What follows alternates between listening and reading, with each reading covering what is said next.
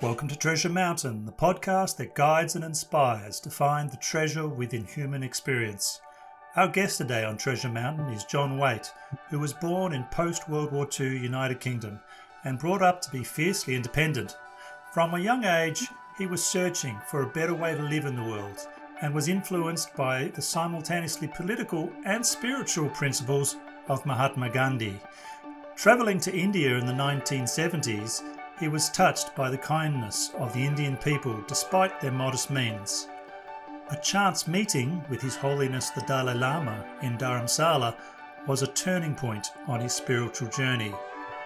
Later, John would go on a 2-week meditation retreat in Queensland and was pleasantly surprised when every thorny question and challenge to the teacher was warmly received and returned with wise, well-considered answers. This led him to commit himself to the path of practice. He was influenced deeply by Lama Zopa's emphasis and example of being of service to others. John put this philosophy into practice enthusiastically as a volunteer firefighter, ambulance medic, trade union steward, and later as director of the Hayagriva Buddhist Centre in Perth for 17 years, helping to bring many great Buddhist teachers to Australia and supporting his local community of practice. John is an old friend of mine, and we worked together to found the Buddhist Council of Western Australia around 2005.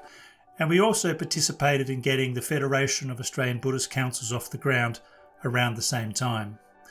Not only did I appreciate his calm and steady presence in the work we were doing to bring the various Buddhist groups together for a common cause, but also his insistence that all the Buddhist traditions have the same heart of Dharma at their core. I think this attitude is prescient as we enter into this post-sectarian Buddhist renaissance in the 21st century. And that's why I wanted to interview him on the podcast. In one sense, this interview is John Waite's spirit story about his path of practice. But on the other, it's telling a broader story about Buddhism as it moves into the West, specifically into Australia, and where it may be heading into in the future. I'm so glad you've joined us as we seek for the Dharma within.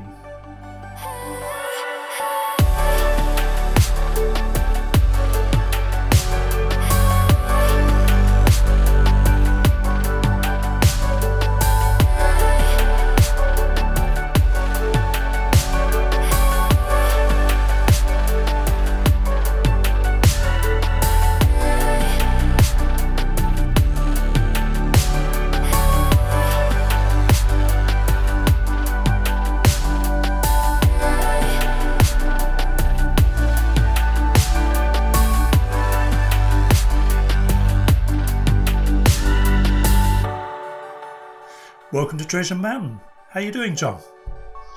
Very well. Good to be talking to you, Sol. I am really glad that you are. It nearly didn't happen because as a volunteer firefighter in the Australian summer, you were called out this morning. How was that? Yes, we never quite know what the day's schedule is going to be, but some poor people had lost their house this morning, so... Yes, true.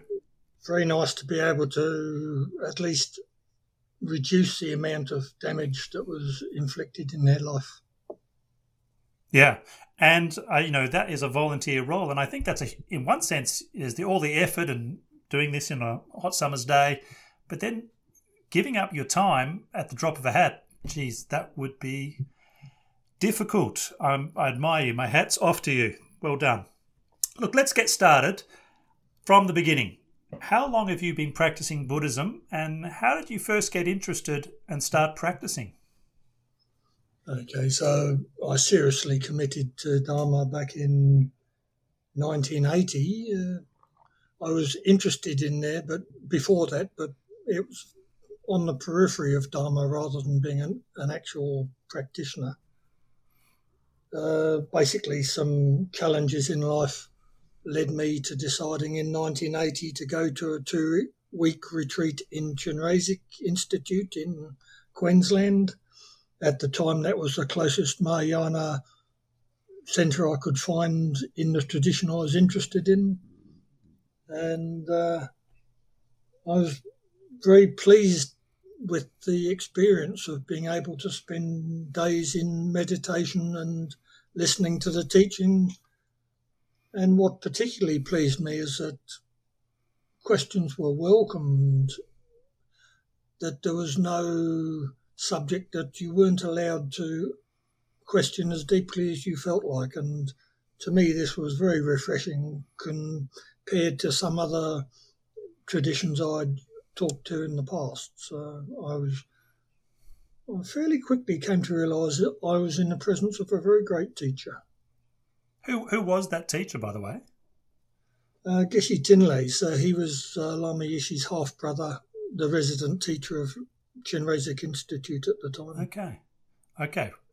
And can you remember any of those thorny questions or any of the issues that you raised with Geshe Tinley?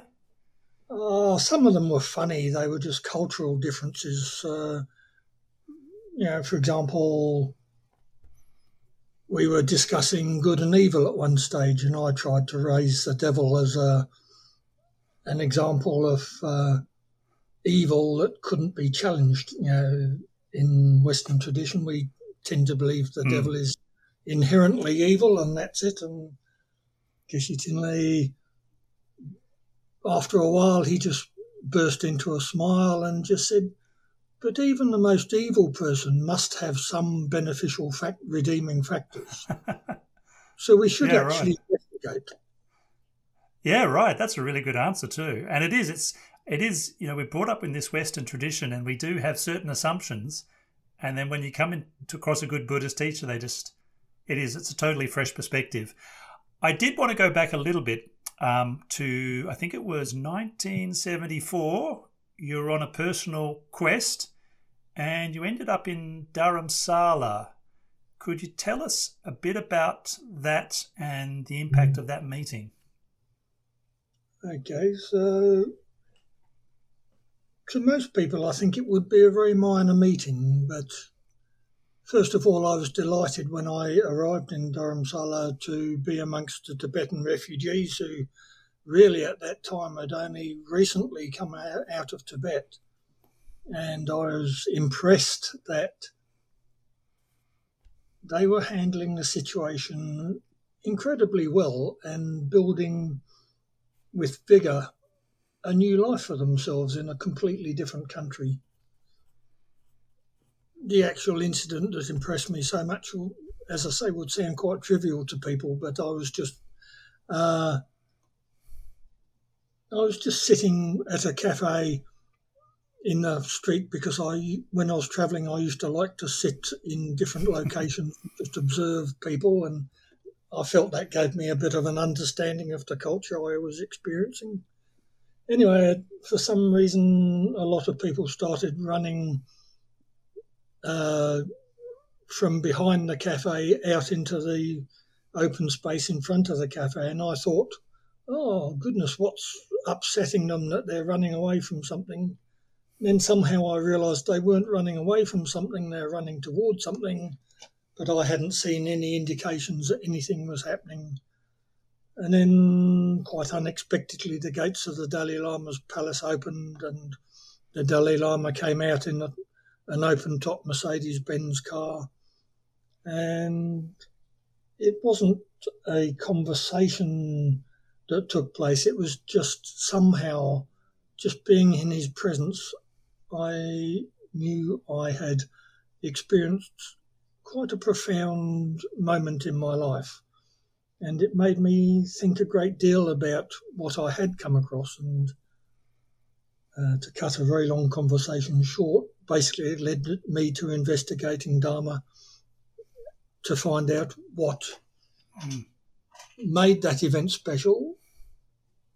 Another incident that actually is on a very similar line that happened later in Nepal was that I was stopped from swimming in Lake Pokhara because the King of Nepal sent his navy out to ask me not to swim in front of his lake. And I went down to a river every day after that to swim and meditate. And one thing that struck me is on the way down to the river, I think it was the left-hand side, there was a Tibetan refugee camp, and on the right-hand side there was a Nepalese traditional village. And my mind had really thought, well, the Nepalese village being established should have happy people in it, and the refugee camp should be full of suffering because they've actually lost everything they had. And I was actually delighted to see these Tibetan refugees were the happy people. They were optimistic. They were working towards the future. And again, that left me to work out what is the difference.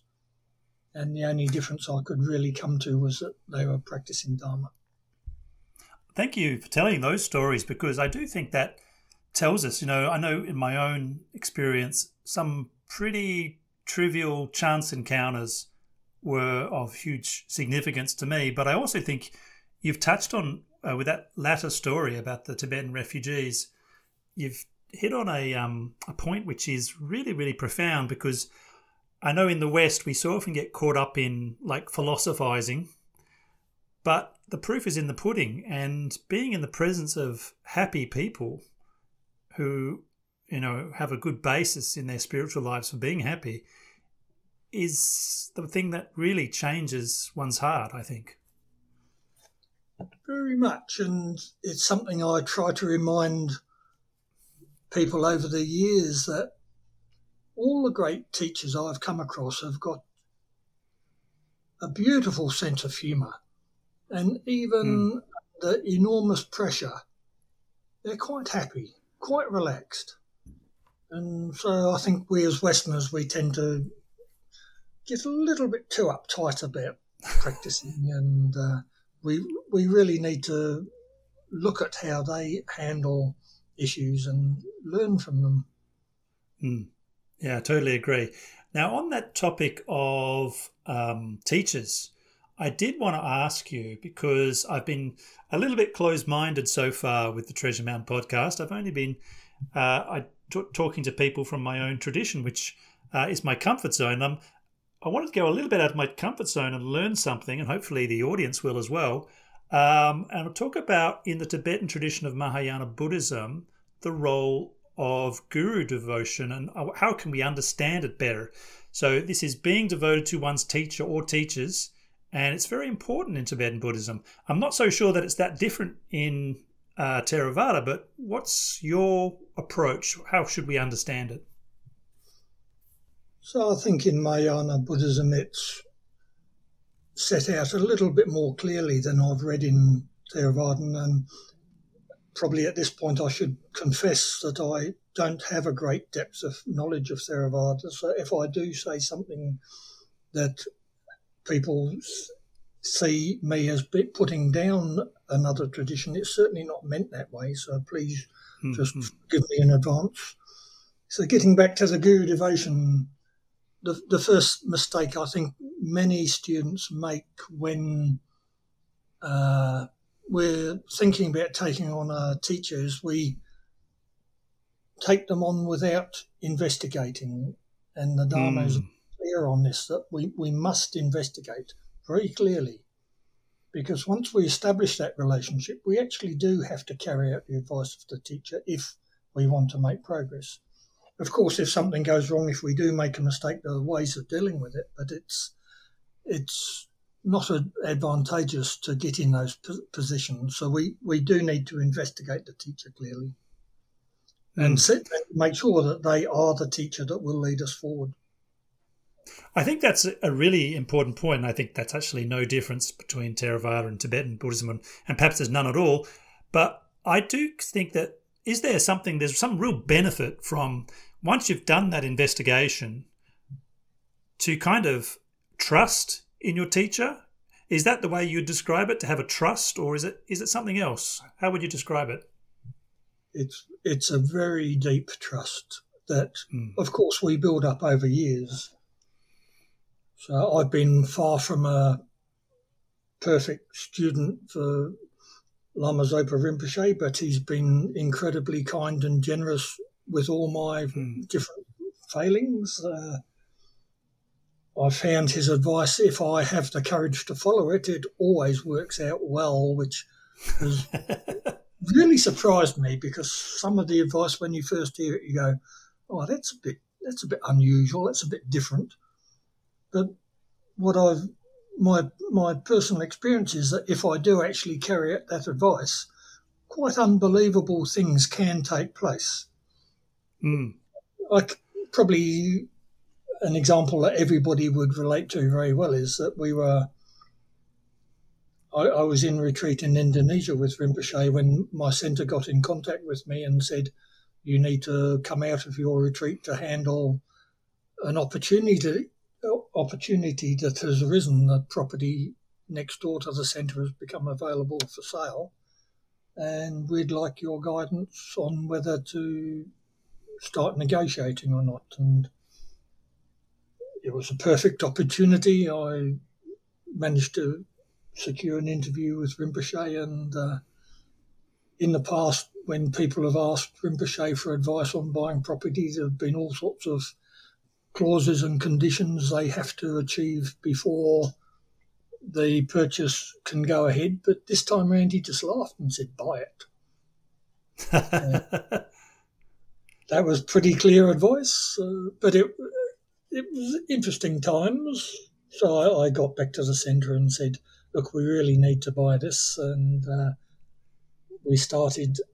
Nothing actually really happened for some reason until I arrived back in Australia, but we started negotiating with the owners. It was the middle of the global financial crisis, which turned out to be to our benefit in some ways, in that I managed to secure a very good price for the house. And then I had to go to an international meeting for the FPMT in France. I said to the rest of the committee, I gave a couple of people on committee a list of contacts to approach for finance, and I was a bit puzzled while I was in France that no progress was being made. And so when I came back from France, I basically said, what are the hold-ups? Can you explain this to me?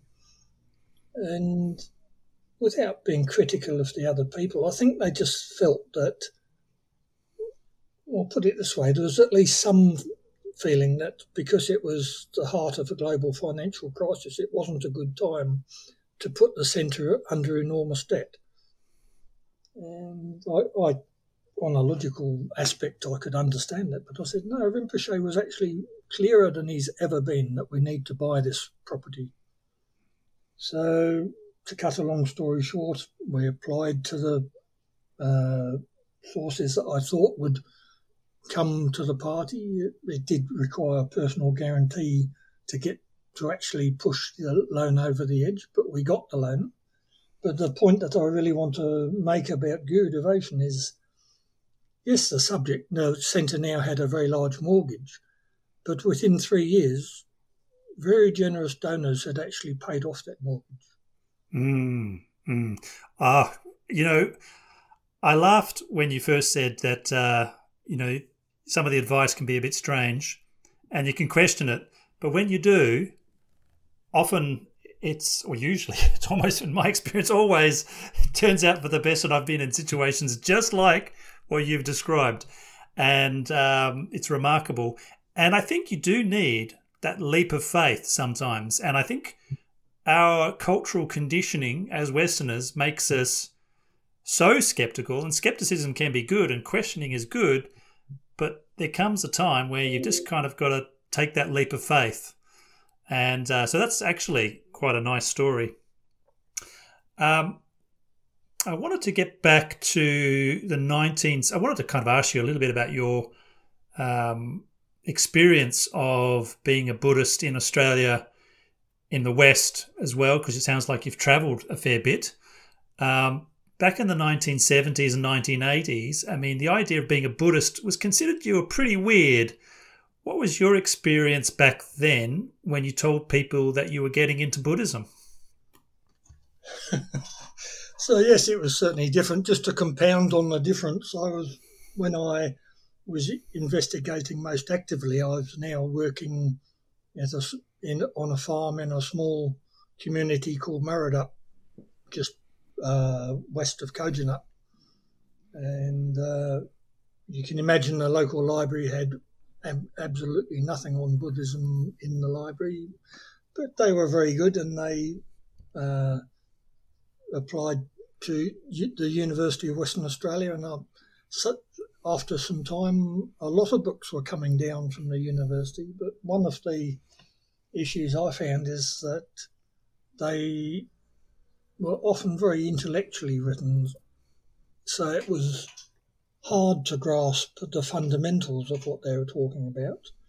And I think in hindsight that they were actually probably, some of them were probably not the best translations around. So I think today we have such a wealth of good translated original texts or clear commentaries by teachers that understand those texts. It's actually much easier to come to understand what Dharma is teaching. So finally, I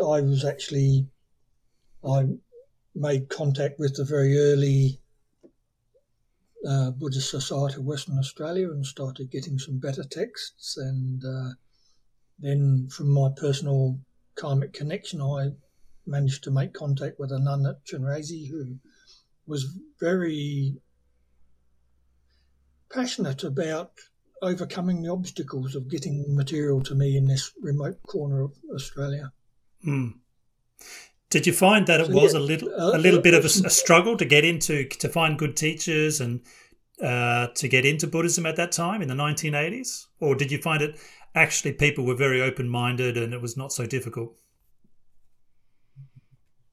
So that would depend on which particular people you were talking to. For example, the farmers around me thought that I'd probably had too much of a good thing out in a paddock somewhere, and they wondered what was happening. But other people, of course, were also experimenting with different ideas for society themselves. So these sort of people were very supportive.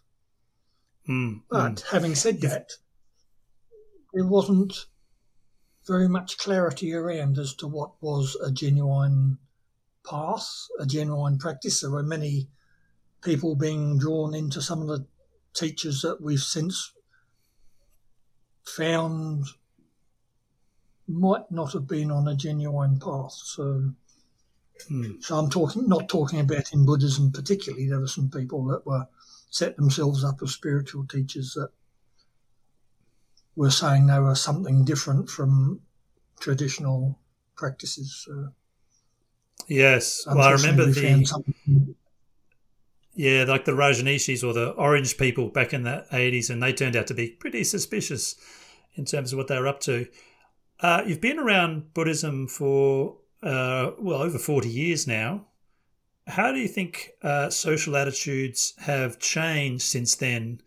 I mean, in a time, now when every man and his dog is getting into mindfulness and mindfulness-based cognitive therapy is a mainstream practice, do you think Buddhism has become mainstream?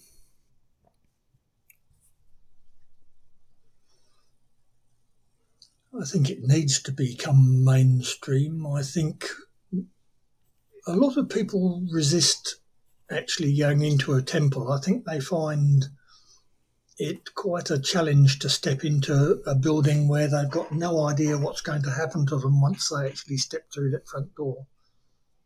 So mindfulness, of course, it depends on the teacher. There are some very good people teaching mindfulness, but the thing that disturbs me a little bit, I guess, is that a lot of these teachers, because they haven't studied the Dharma, I think they're actually missing some very critical parts of the teaching that would benefit people enormously if they could be taught those teachings. I think this applies to all of us. I think it's very easy to get into a practice without investigating enough, and it's very easy to rely too much on faith without doing the study to appreciate just how fortunate we are to have this material available to us. So I think we really do need to study, and not just study, but actually then sit on a cushion and really examine our minds. Do you think, though, I think that comment you made about how people in the West might still be a bit afraid of coming through the front door of a temple, like they're going to get mugged and converted, or something like this, and that's not how it works at all. Do you think, though, in mindfulness, I mean, some of the original progenitors of mindfulness who were Buddhists, who were in the field of psychology, academic psychology, and they decided to, well, let's bring this one bit of the Eightfold Path, mindfulness, and teach it to others. What are your overall perceptions of that? It's like, is that a good thing, or is there something that's missing in terms of, there's much more that we could be offering in terms of the Buddhist tradition? So again, it's a very complex position to debate. I would say that all of us need to encourage scientific investigation of all the different principles put forward in Dharma, because Dharma really does have the answer to just about every fundamental question that's plaguing a problem for current civilization. Just the other day I was listening to the ABC, and I was actually quite delighted when the scientist started talking. He didn't use this language, but he was basically talking about how individuals see the world through their individual karma. And I thought, this is really interesting that we're actually getting scientists explaining karma on television now. This is quite a leap forward. So we need that investigation. We need people to understand the teachings properly. So, yeah, any investigation is helpful. Mindfulness is just trying to present in a different way, and it will benefit some people more than others. But getting back to one of your pith questions, was that I think we are fundamentally missing something at the moment with just talking about mindfulness. For example, we miss some of the teachings on guru devotion, which actually we believe very strongly that we can't make clear progress without a sense of guru devotion, because I think life is like trying to explore a big river system with a whole series of creeks that we could get stuck up if we haven't got some guidance. And I think the teachers just help us say, hey, John, I don't think that creek you're paddling up is a particularly healthy one. I think you should actually come up this creek here. And so they just help. If nothing else, they help us reduce the amount of investigation, exploration needed to reach the goal we're aiming towards. No, and I think it's a kind of a beautiful frame of mind to be like the devoted frame of mind is it's conceit melts away, and of course conceit is such a obstacle to practice for all of us at some point. So I think it can be really helpful. But I wanted to also kind of draw our discussion to the topic of service, and this episode is titled Dharma is Simply Service. And that's one thing which I don't think many Westerners would think about as being a very important part of the path when they first approach it. But for those of us who've been doing it for a while, we really come to appreciate how important it is. So I'd like to ask you about your service to the FPMT, which is, for those who don't know, the Foundation for the Preservation of the Mahayana Tradition, and perhaps also about the Buddhasasana more generally, because you were director of the Hayagriva Buddhist Centre for 17 years. So from your point of view, why was this service so important to you, and what kept you going? Okay, so just before we get into answering that question, I think we do need to again be clear what the teachings of the Buddha are saying. And so here I'd refer to the two purposes of life, the two purposes of practice. So everything we do, it should be an offering to the Buddhas, and also everything we do should be done in order to benefit all sentient beings, not just ourselves, but all sentient beings. And this leads us into a much broader vision of life when we're not just concerned with our own immediate happiness. We can experience a very great depth of relaxation and growth that allows us to reach states that previously we probably wouldn't have acknowledged existed, or if we'd read about them, we probably had some doubt about their existence. So the actual service, basically, having met Lama Zopa Rinpoche, he's such an incredible example in his own life, in that how many of us really meet somebody that their whole life, every living moment, is devoted to doing something to benefit other people, other animals, to try and create the opportunity. For example, Lama Zopa talks very much about blessing animals, and so that we can actually free them from their negative activities, so that even if in this life they're still in that lifestyle, in their next reincarnation they do actually have the opportunity to have a higher rebirth. He's so many stories about him. His attendant Roger, who served him for many years, has always had quite a challenge on his hands. He wouldn't express it like that. He delights in serving Rinpoche and being around him. But an example was that, according to the story, that one day Roger was driving with Rinpoche to get to the airport in Gaia, coming from Bodh Gaya, and suddenly Rinpoche saw somebody in the street, and he just said, "Stop the car," and he felt that he really needed to talk to this person right then and there, and he did so, and he was blessing the person, and Roger is in the background saying, "Rinpoche, the aeroplane leaves in an hour, can we please bring this to a conclusion and get to the airport?"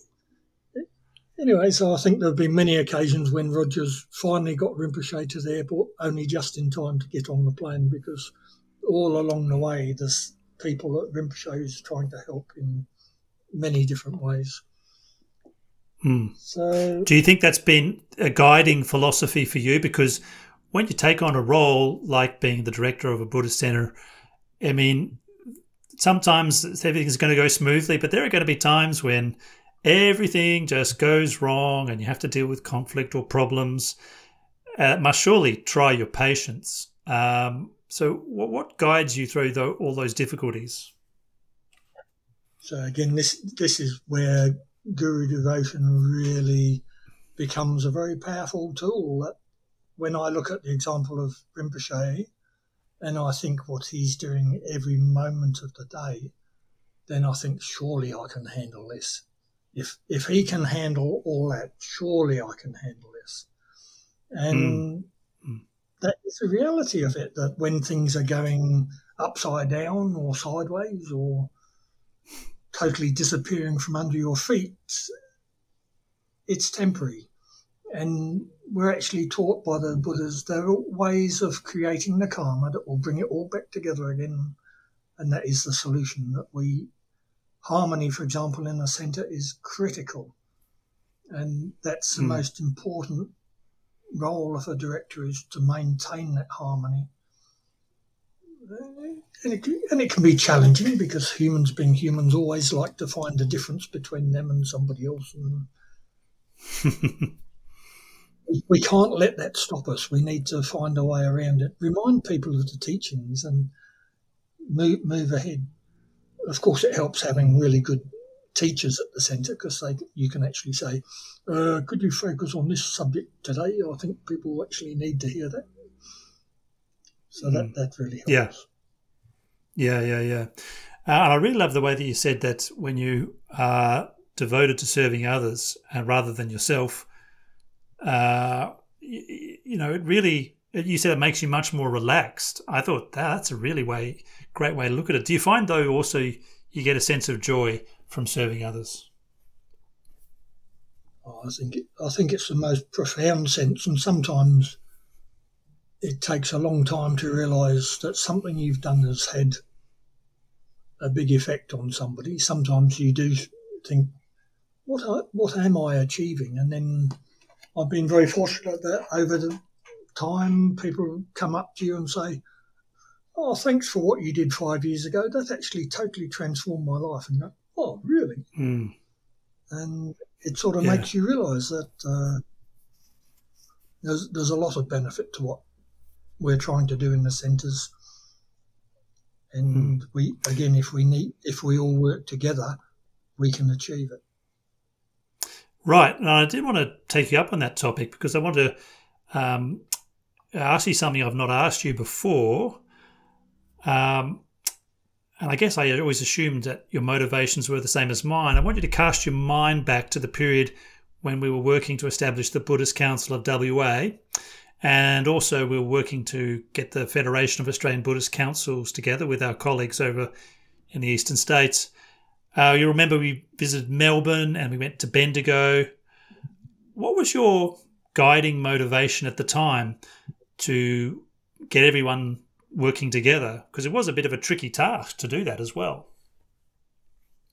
A tricky task, but first of all, I'd like to say that working with you and Man Wong from different traditions was just a pure joy that we could come together and have many hours of debating the best way to establish a constitution. And I haven't talked to Man Wong for years, but I still hold both of you in such high regard that, those times were very precious. I've probably had some slightly unorthodox views in that at one stage I was thinking that to establish Dharma in the West, we should actually have one Buddhist centre that taught all the different traditions. Having learned a bit more about some of the traditions, I think that could be quite an interesting challenge. But so basically I was just like a university where we have managed it in the past, like Nalanda did manage it, that we had many traditions working together in Nalanda that did thrive, and it's actually a fundamental part of our teaching, for example, that we cannot thrive in the Mahayana unless we have a fundamental respect for Hinayana. And when we go to Vajrayana, we can't progress in Vajrayana unless we have a fundamental respect for Mahayana. So bringing them together, I think it's something we need to do. It's also something that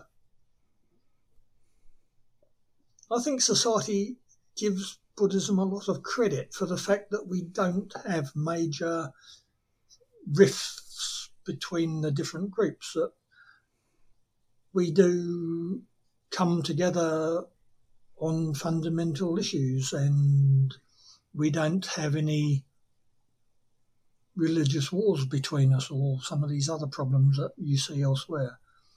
For example, the Dalai Lama, when he's teaching, he always invites a different tradition to recite the Heart Sutra before the teaching. And I find a great delight in seeing people from different traditions getting so much joy. And it was a surprise to me many, many years ago seeing some Theravadan monks rejoicing in the Dalai Lama's teachings on the emptiness. And I'd always had somewhere I'd picked up the view that they didn't actually believe in emptiness, certainly not in the way we were taught to believe in it. So it was quite a educational moment for me to see these monks on stage with the Dalai Lama rejoicing in his teaching on emptiness. And it made me realise that John Waite had to pick up his socks and learn a bit more. So it's by coming together that we learn, basically. And I have to concur on that. Yeah, I really concur on that, and I have to say, it's a shame in some ways we don't have Man Wong here, because he was a really good presence when we were working on that the Buddhist Council of WA. But the thing, I went in, I was quite young at the time. I was still in my late 20s, and I was a bit defensive. I think I didn't really know much about the other Buddhist traditions, and I guess I was a little bit kind of in my own bubble. But I was immediately put at ease by both yourself and also Man Wong, and did immediately found that we had so much in common. And I think your expression of saying that we have that common heart of Dharma, I think that was it's a very poignant way of phrasing it. And, in some ways, I think that your idea, ambitious as it might be, to have like one Buddhist centre, or perhaps like a Buddhist university where all the traditions are, I don't think that's a silly idea at all. Maybe that's exactly the kind of thing we should be focusing on here in the West, is to bring those traditions together, because I feel like we kind of when I hear from you or other Tibetan Buddhist teachers, I always get a fresh perspective, and it kind of just charges me up a little bit, and it's really good. So I don't know, what are your thoughts on? Do you think we should do this? Should we start a Buddhist university? I think we've been shown this example at several different times in history, and really we need to spend a bit more time looking at what we have in common rather than trying to find what we have as a slight difference of ideas. Having said that, we do need to study.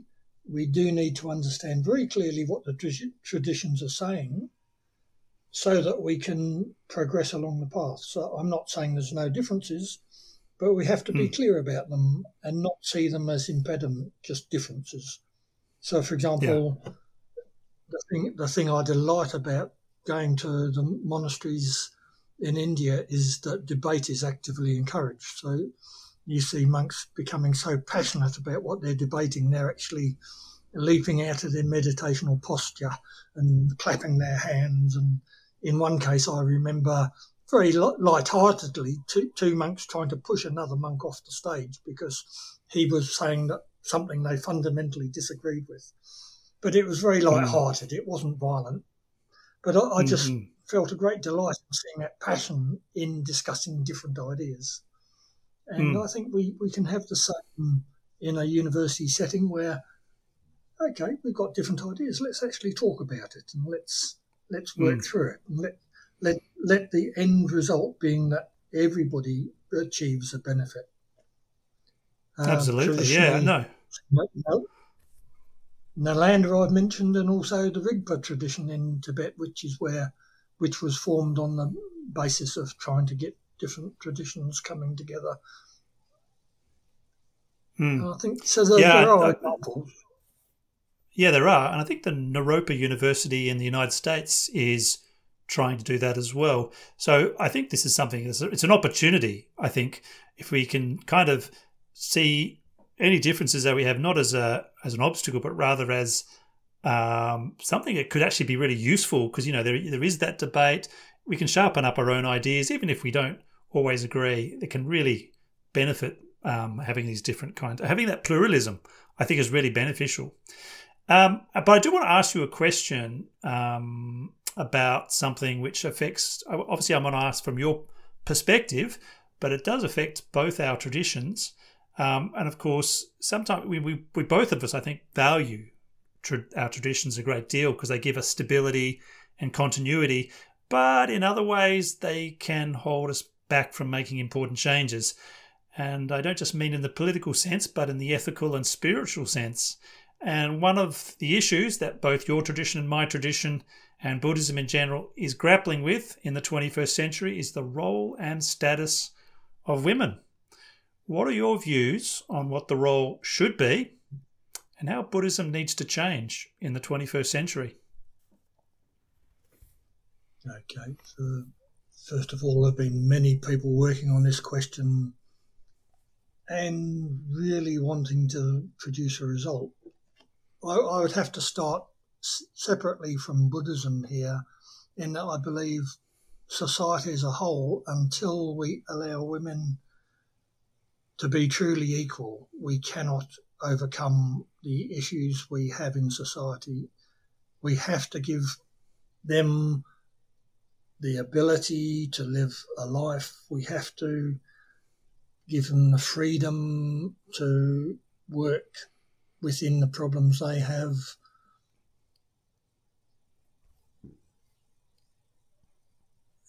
And we've come a long way in some senses, but we've still got a long way to come. For example, I was talking to some friends in Nepal the other day, and they were mentioning just how difficult it could be for a woman if her husband left her and there was no support.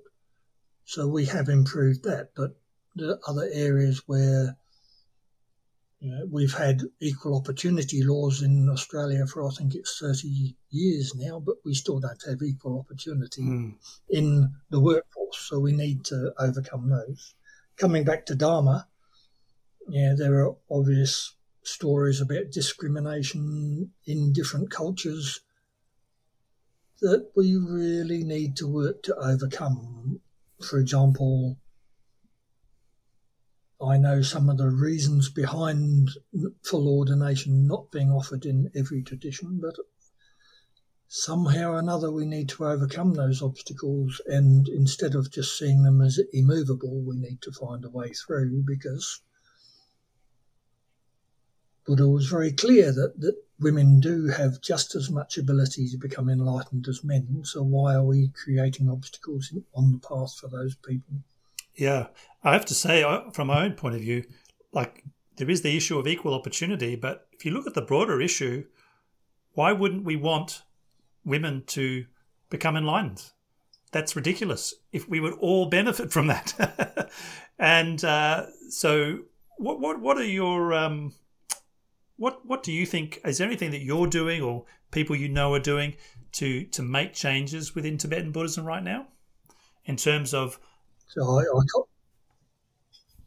I can't say that I'm doing anything other than supporting people that I agree with.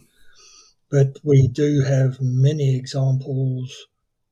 One of my main teachers, Kandala, is an enlightened being in female form in this life. And the experiences, although they're very minor experiences, any experience I have had with her has just really left me with a feeling of wanting to achieve the levels of mind that she's achieved. So a very inspirational teacher.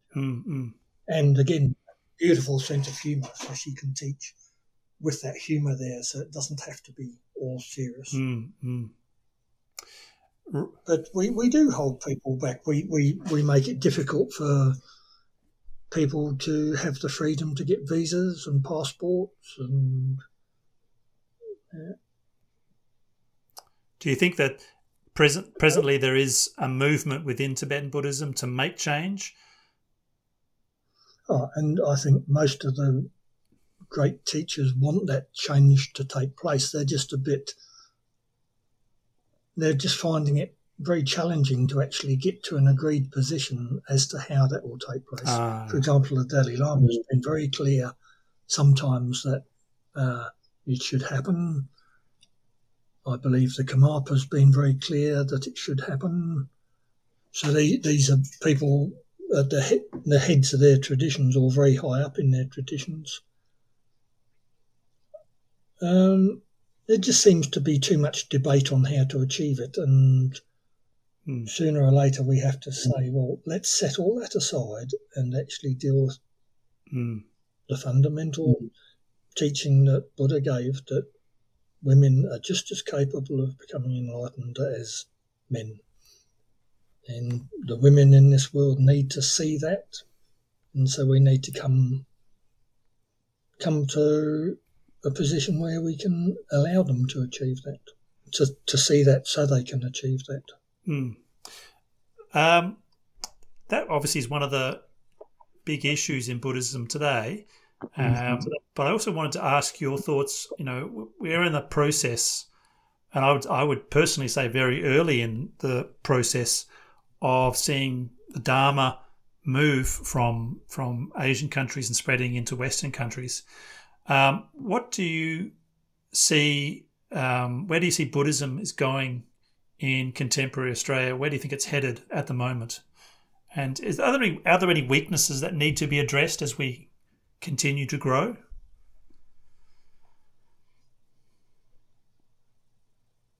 So that certainly requires a great depth. So at times I feel very inspired and that we're going forward, but also I think we are often not presenting the teachings clearly in a way that can benefit the general population. I think we managed to attract some particular groups in society, but I think we've actually got to look at different ways of presenting, particularly, so for example, if you go back 20 years ago, I'd say, yes, we're doing very well how we're presenting, but now I think there are challenges arising in society that we have to allow for in the way the workforce is changing, that people don't have as much spare time as I was fortunate enough to have when I was younger. I'm sure some people do have that time, but so we need to think of ways we can present the Dharma in very meaningful but short ways, rather than making it too difficult for somebody to pick up an interest. But surely... And I think once they've picked up that interest, they will then really follow it through, but we have to do the work first so they can pick it up. Do you think perhaps, I mean, there are several major threats to greater human welfare at the moment, notably climate change, and then there's other issues like, for instance, artificial intelligence, and could that get out of control, and various other things at the moment. Do you think that Buddhism should be trying to address or present ideas on how to deal with that, which may be of interest to the broader society?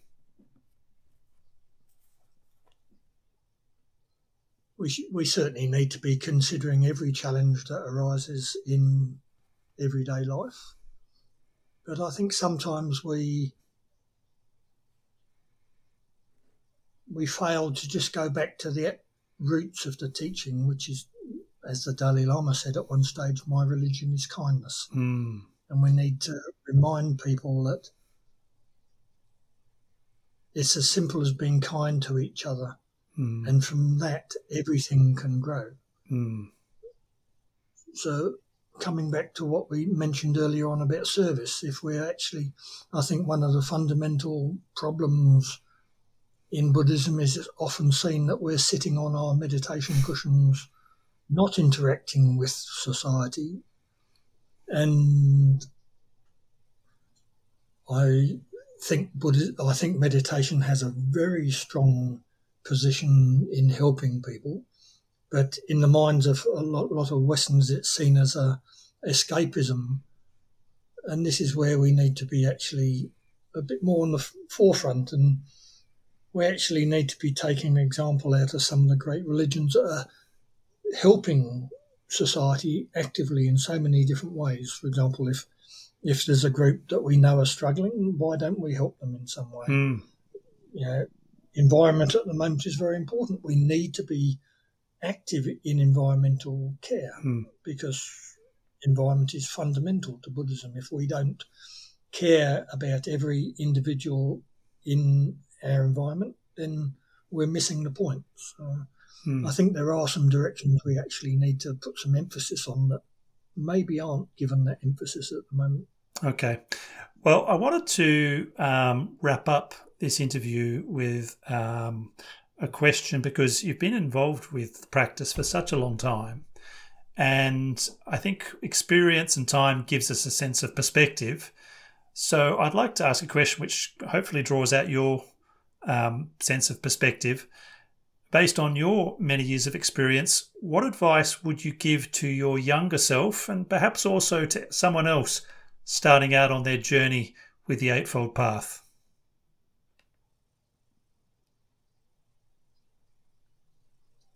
So I think it comes back into some things we've said already, but I think the big one is to make sure you start on some firm foundations. So do investigate the teacher you're relying on to introduce you, to make the effort to actually find out what is really being said rather than thinking you've understood it, because I think it's because we're dealing with ideas that might be quite different from what we've heard in the past. I think it's easy to pick up the wrong end of the stick. So just to take the time to be patient with yourself, to be patient with the people around us, and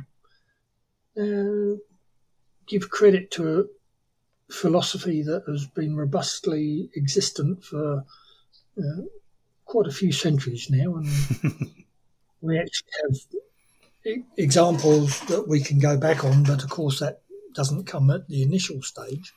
But I think this is something we also forget, is that we are living in a tradition that has historically for centuries produced the great leaders that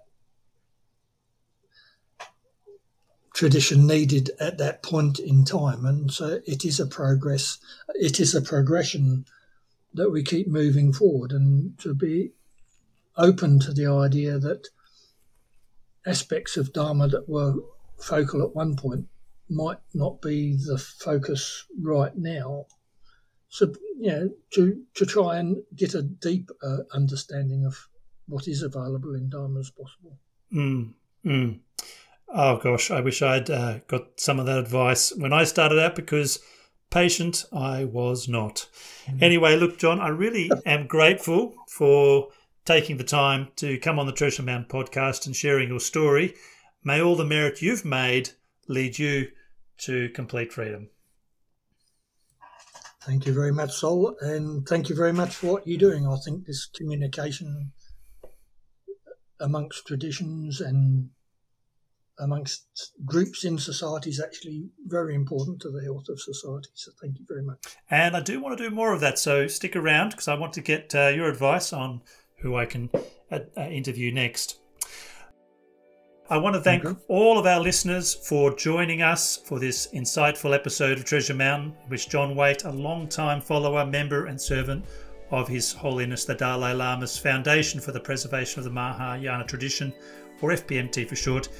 If you'd like to find out more about the Hayagriva Buddhist Centre or about the FPMT, please check the links in the description below this podcast episode. If you enjoy this podcast, I'd appreciate if you could share this episode with your friends or other people who could benefit from its wise advice. Treasure Mountain Podcast is part of the Everyday Dharma Network.